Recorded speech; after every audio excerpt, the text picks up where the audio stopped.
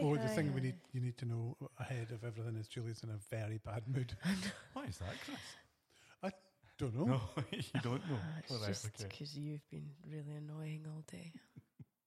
Well, one thing and another. No, I'm not hitting Comedy Size because There's nothing funny about it. Because I'm quite good. All right. Yeah, you know. You're a big chicken. For the fucking record, right. I'm not in a very bad mood. I'm just annoyed that you said you were going to go make me a cup of tea and then you came in with a cup of tea for yourself. And I forgot, and I do apologise. And then wouldn't go and do it anyway. Anyway, you know, Stuart's got a joke. Oh, it's not a joke. It's a statement truth. of fact. It's a thing. What is it? Well, Elton John's on his tour. He's on Final his one, tour, is it? Final? and Yeah, he's I'm going. Well, he was supposedly a mate of mine, right? Is doing the catering. Oh yeah, you talked about him. Yeah. He's doing the catering when he's in Glasgow, and he got in his rider. It says that Mr. Elton John will not eat lettuce. Really? Yeah. Why not? He's a rocket man. Insert crickets here. You loved that joke. I know, I love it. I do Stop love it. I'm just jealous. pretending. Cue the music. I'm just jealous. Welcome. Hey, you're doing my bit. You watch yourself there, right? I'm Let's only get here back in doing your one box. thing. Yeah, come on now. You might be in a bad mood, but I'm doing it. Welcome to the Good Roundup. Good is a brand consultancy based in the UK, and from time to time we get together and we like to talk about brand stuff. My name is Stuart Steele. I am the strategy director here at Good, and I am joined as ever by Mr. Chris Lumsden Hi. and Ms. Julie Murdoch. Hello. And today we're going to, there's a whole lot of different things we're going to talk about. Well, differently. We're going to talk about things differently. Normally what we do is we talk about a blog post and we go into a little bit deeper on a blog post that we put up on our website.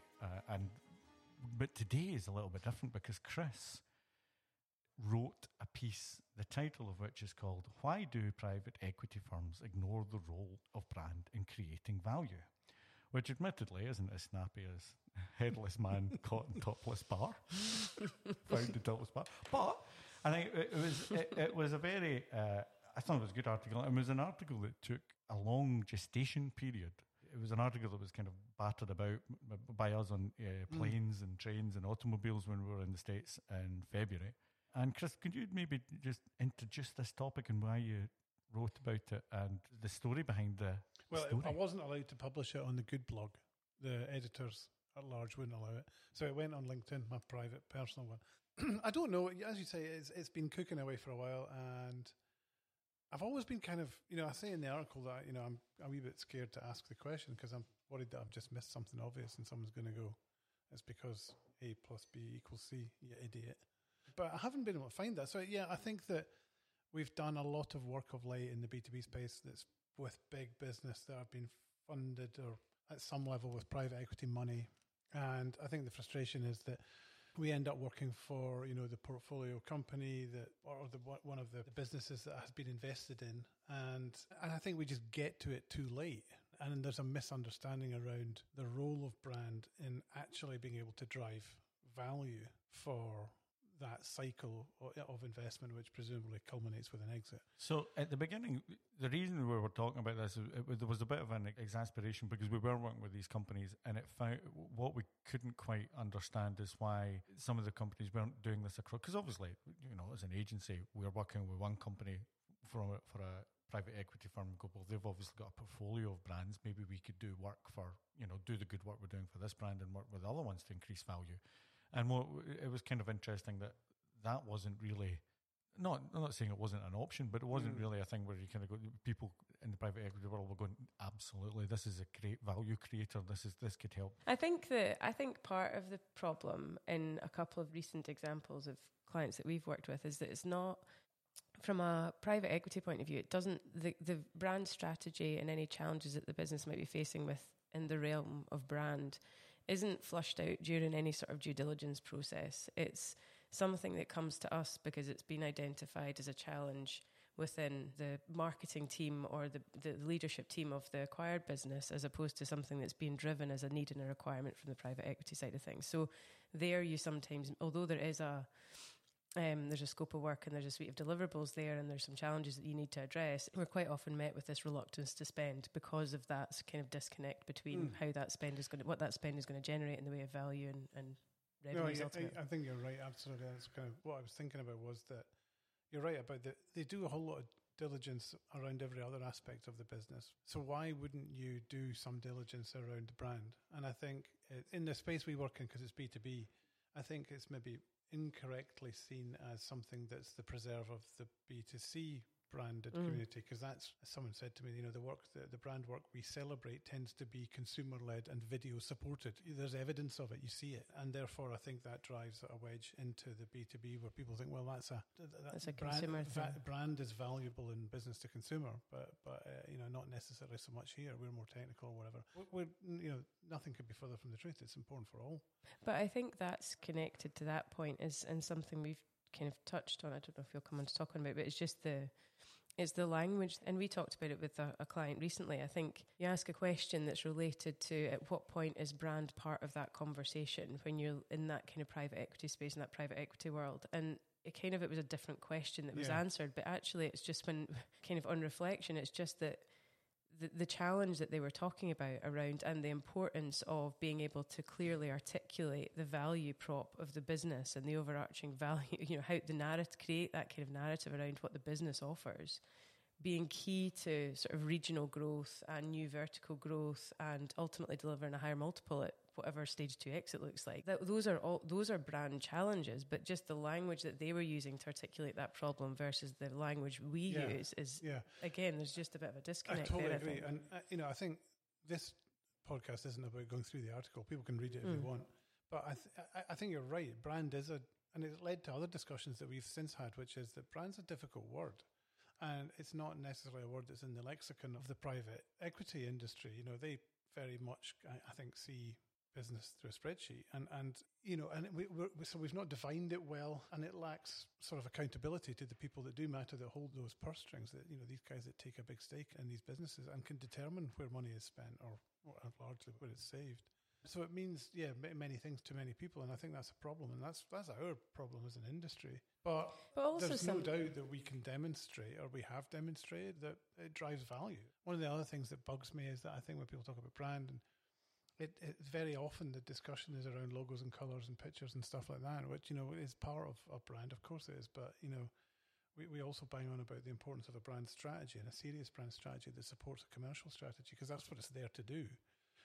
Given that branding's a subset of marketing, which is its primary responsibility is to drive value, right, or create value, that it should be. So, a properly thought out brand strategy is something that creates a framework and an approach to managing brands and driving value for the business. What I find interesting, you can't deny that. I think what I'm interested is the story of the article, because we talked about this in some hotel, and I nodded.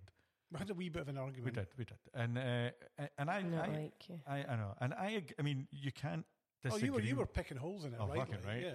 Only to play the other side of it, because on one hand, you can't, as a practitioner of this, I can't disagree. At the same time, though, the evidence is showing that there's, you looked at a whole lot of private equity venture capitalist companies, and only one of them mentioned brand.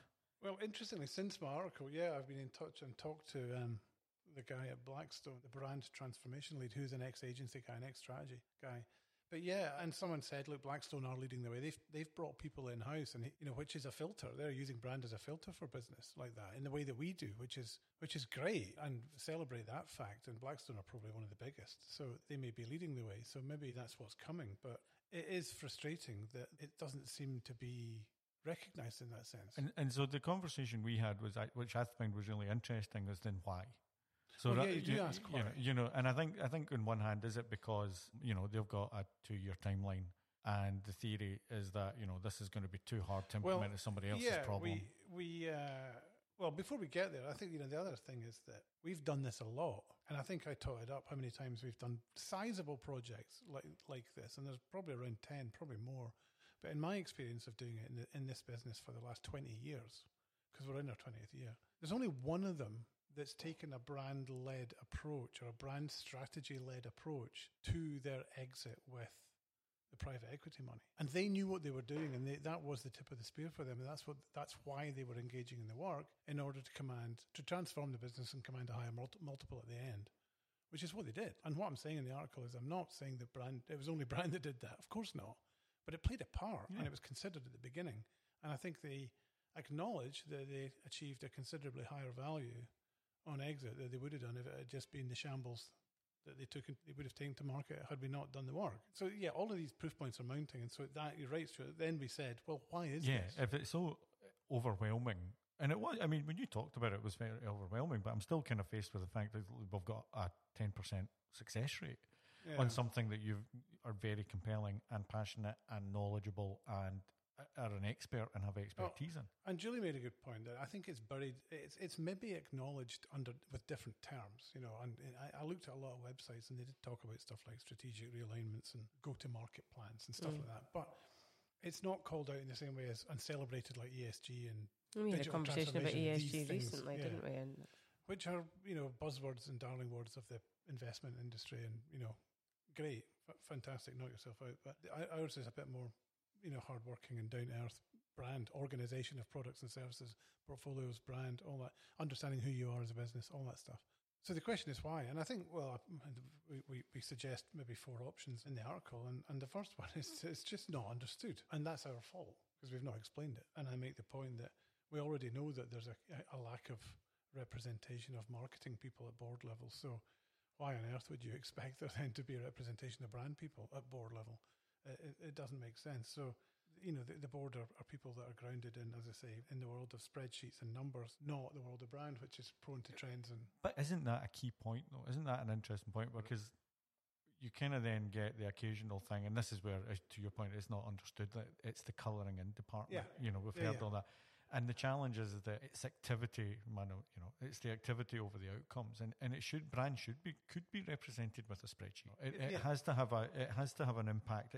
It's got to talk the language of boardrooms rather than going, look, here's a new campaign and XYZ, and it's kind of got to be, you know, it's got to have shown to have an impact or a value. Otherwise, it just will be discarded. Equally, there needs to be a maturity in that conversation to understand that the investment pays off in a non-specific way years down the line in terms of creating value that way.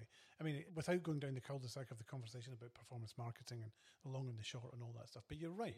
There needs to be a recognition that investing is a valuable thing to do. But I think once you accept that fact, or even notwithstanding that fact, there are other benefits that a unified brand strategy brings. It's about saving money to the bottom line now, not in 4 years' time. So yeah, there's the not understood thing, which is probably quite obvious. The second one is that it's misdiagnosed, which is, I think we touched on. Is they talk about it under. I mean, you Jules had an example of this where you were talking to someone pretty senior at a business, and very senior, and the way you just talked about this, didn't you? The way you framed it around brand, he didn't recognise, but he came back to you and framed it around comms or something like that, and you realise then same language, different dialect, or even different languages, right? So it's understood in a different way. And interestingly, that was someone that was from a financial background rather than a marketing or a comms background. Yeah, and I think the third one that we talked about is the fact that and I think maybe Stuart, you talked about that. The return cycle is just too long, and that's the point about. There is this understanding that if you invest in brand, it pays off down the road, and it may be that people go, well, look, that's going to take 6 years. You know, we're here for a good time, not a long time, and we're going to get out in 2. And we don't even have a CMO, and you know what? It's too much hassle. Yes, so how much of that pain do you actually want to endure for what return? So I think that that's a thing, but it does presuppose a level of knowledge and understanding, I think. So I think the bottom one is probably the one the last one, which is that they just don't care because it's just too much hassle for too little return. But I mean, I think, again, during the scope of our conversations, that was something that you rallied against a little bit. And I understand why, because, you know, and it was... Well, because my point is that you can derive value from it quickly. Well, see, but I think point 4 is intrinsically linked to point 1 about not being understood, because it's not, they're all you know, overlapped, aren't they? I don't think it's a case of not caring. I think it's not caring because the return and the timeframes and the juice isn't worth the squeeze. Yeah. For whatever reason that view exists. Yeah. I mean, I do. In the article, quite a few people offered thoughts and views on it, which has helped, you know, move the thinking along a little bit. One guy said, which stuck with me, that, you know, you've got to remember that private equity is about value extraction ultimately, not necessarily creation. So I suppose maybe to be, you know, slightly unfair, but the stereotype around private equity is they come and strip stuff out, and make it more profitable and then flip it. But again, I would argue that grasping the nettle on some of these brand portfolio challenges and whether it's one unifying portfolios or whatever, brand does that. It delivers efficiencies. And McKinsey's, we're looking at some of these reports that say it can deliver efficiencies of, between 10 and 20% across the board on the bottom line. 20% seems high. I don't know where that came from, but certainly 10, they give examples of brands and businesses that have achieved that level of efficiency. So yeah, it's frustrating, but interesting. And it's like an onion. You keep peeling layers. Is it like a brand onion? It's like a brand onion. Fuck that. Fucking brand onion, my arse. But I think what's interesting, I think, on our experience is that when we do go in, and we're not there to start off with with the highfalutin value creation stroke tightening up or whatever, but I think what's interesting, especially with the approach that we take, and not just us, there's a lot of good brand firms out there doing the same thing, or we're not the only ones in this position, is that very quickly they can see the value that's added in or even saved. And I think sometimes even the savings are, as you say, I think the fact that you can save money with brand is sometimes a bit of an eye-opener, right? It's consolidation, it's minimizing rather than maximizing. I think the challenge with brand sometimes is like, here's more, and there's a complexity added onto it, and actually it's all about simplicity and taking it down to its roots. And but that requires sacrifice, and we've talked about that in this podcast many a time. It means it forces decisions on business, hard decisions, to say we're going to kill that one and keep this one, and that's difficult. I understand that, we know that that's difficult. Yeah. So sometimes it's easier just to leave it until it becomes just unmanageable. Yeah, or something that's very clearly quantifiable of where it's costing them money. I think you've written lots of articles about where brands bleed value, and I think it's kind of, to quote a Stuartism, success hides failure in a lot of these instances, doesn't it? So it's not immediately apparent where the value is being lost. Like air coming out of a balloon. I think the one thing, this is maybe not to go down a tangent, but we had a conversation recently with somebody from another private equity firm, but talking about ESG, because they had written an article about the role of ESG in creating value for businesses. And I think it was because there was a lot of the themes of things that we touched on. There were a lot of parallels in terms of where we have, where we have a similar conversation, but in the world of brand versus, ESG specifically.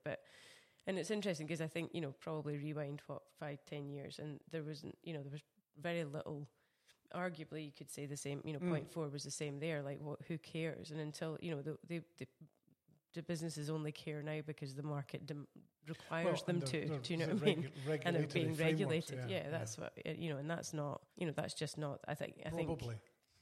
Well, you can see it. I mean, it is everywhere. I mean, it is everywhere. So it's it's the new buzzword, and But it's as hard to quantify and measure, and as if not more so than brand, and the timeframes arguably aren't any different. So it's just, I suppose, as a topic, it's in a different space, isn't it? I suppose it's the mindset shift, isn't it, around people being prepared to see these things as valuable and of value, and then being prepared to build their brand or business around it as a thing.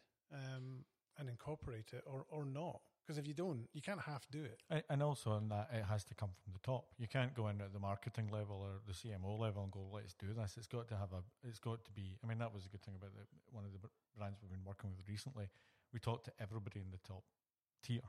And we talked to everybody, the top tier down to I'm not saying the bottom tier, but from the board. It's through the business, it wasn't just leadership, was it? And understanding that entire business and then making recommendations to help them both make money and save money through brand. And it's not then about, and it's interesting because it's what we highlighted, and the return wasn't kind of going, and this is how your logo can look. You know what I mean? It was about going, this is where you're bleeding value. This is where, as you say, Chris, this is where the air's leaking out of the balloon. And you can fill it up. You can fill it up with the success that you've got, but it's coming out over here and you just can't see it. I think, the interesting thing that the guy from Blackstone was saying, that, two things that make it different is that they tend to be the majority owner then when they buy in. They're not, it's difficult to make these transformationary, changes to businesses if you're a minority shareholder. And the biggest difference is they're on the inside. So they can make those determinations at the start to say, we're going to invest in this business, but guess what? you're going to have to go through a brand transformation or brand Yeah. audit to get to the promised land. Yeah. So it's baked in at the beginning rather But than... wasn't, and is that, am I right in saying that was the guy from BBH who'd come Yeah, from he BBH? was- So yes, I mean, they come What's his from that. name? Tom Callard. There you are. Hi, Tom. I hope you're listening.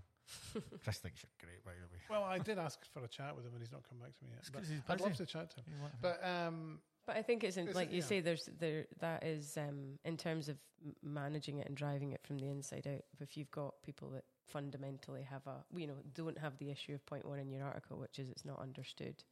It's always an easier. Or it's a. it just leaves me thinking about the future of businesses like ours. I think if what a combination we could make with partnership with private equity businesses that are interested in this kind of thing. It could be And I get the sense that kind of thing about extracting value is a little bit old. overplayed. I Maybe I think so. I mean, I think it's easier to sell something.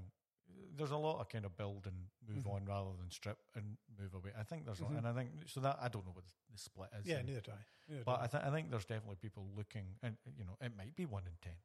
We might just have an EWOS example in there where it's kind of there. But I still think there's businesses going, look, there's an underperforming asset here rather than an asset that we can strip. Yeah.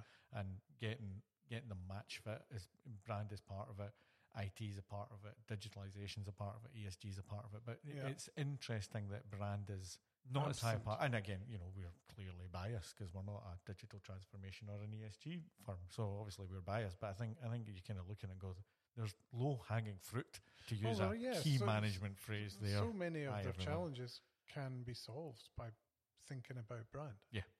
In that way. So where does that leave us? Well, that's just what I was going to ask. I think, well, we'd love to talk to. I'd like to talk. I mean, and that was the reason for putting it on LinkedIn. Not that it wasn't good enough for our blog because it's a cracking piece, but it was more about the fact that we could invite comment, and it would be, and we got some interesting comments about it because, as you say, it was a genuine question. It wasn't one of these kind of. There's a name for it where the question is already answered. But it's not. It was a question that we don't understand and we do want to understand, and it's an intriguing part of our business. Yeah. And because we can see the value of it, but are we doing? Why are we not doing a good enough job in explaining the value that we can create? I think that's interesting because That's an industry. That's a 12-part serial. Well, but I do think, podcast. but that's got to be the thing. That's got to be the thing because ultimately we're not doing a good job. The industry is not doing a good job to say we can add value. It's seen as a bit of frippery and a bit of because it's reduced down to its constituent parts of design and logos, colouring in. And I think See that's above. and I think that's why we're trying to continually push that to say no. It's about making money and saving money. Sure, some of it might be clearer messaging through a logo that's a little bit easier to see.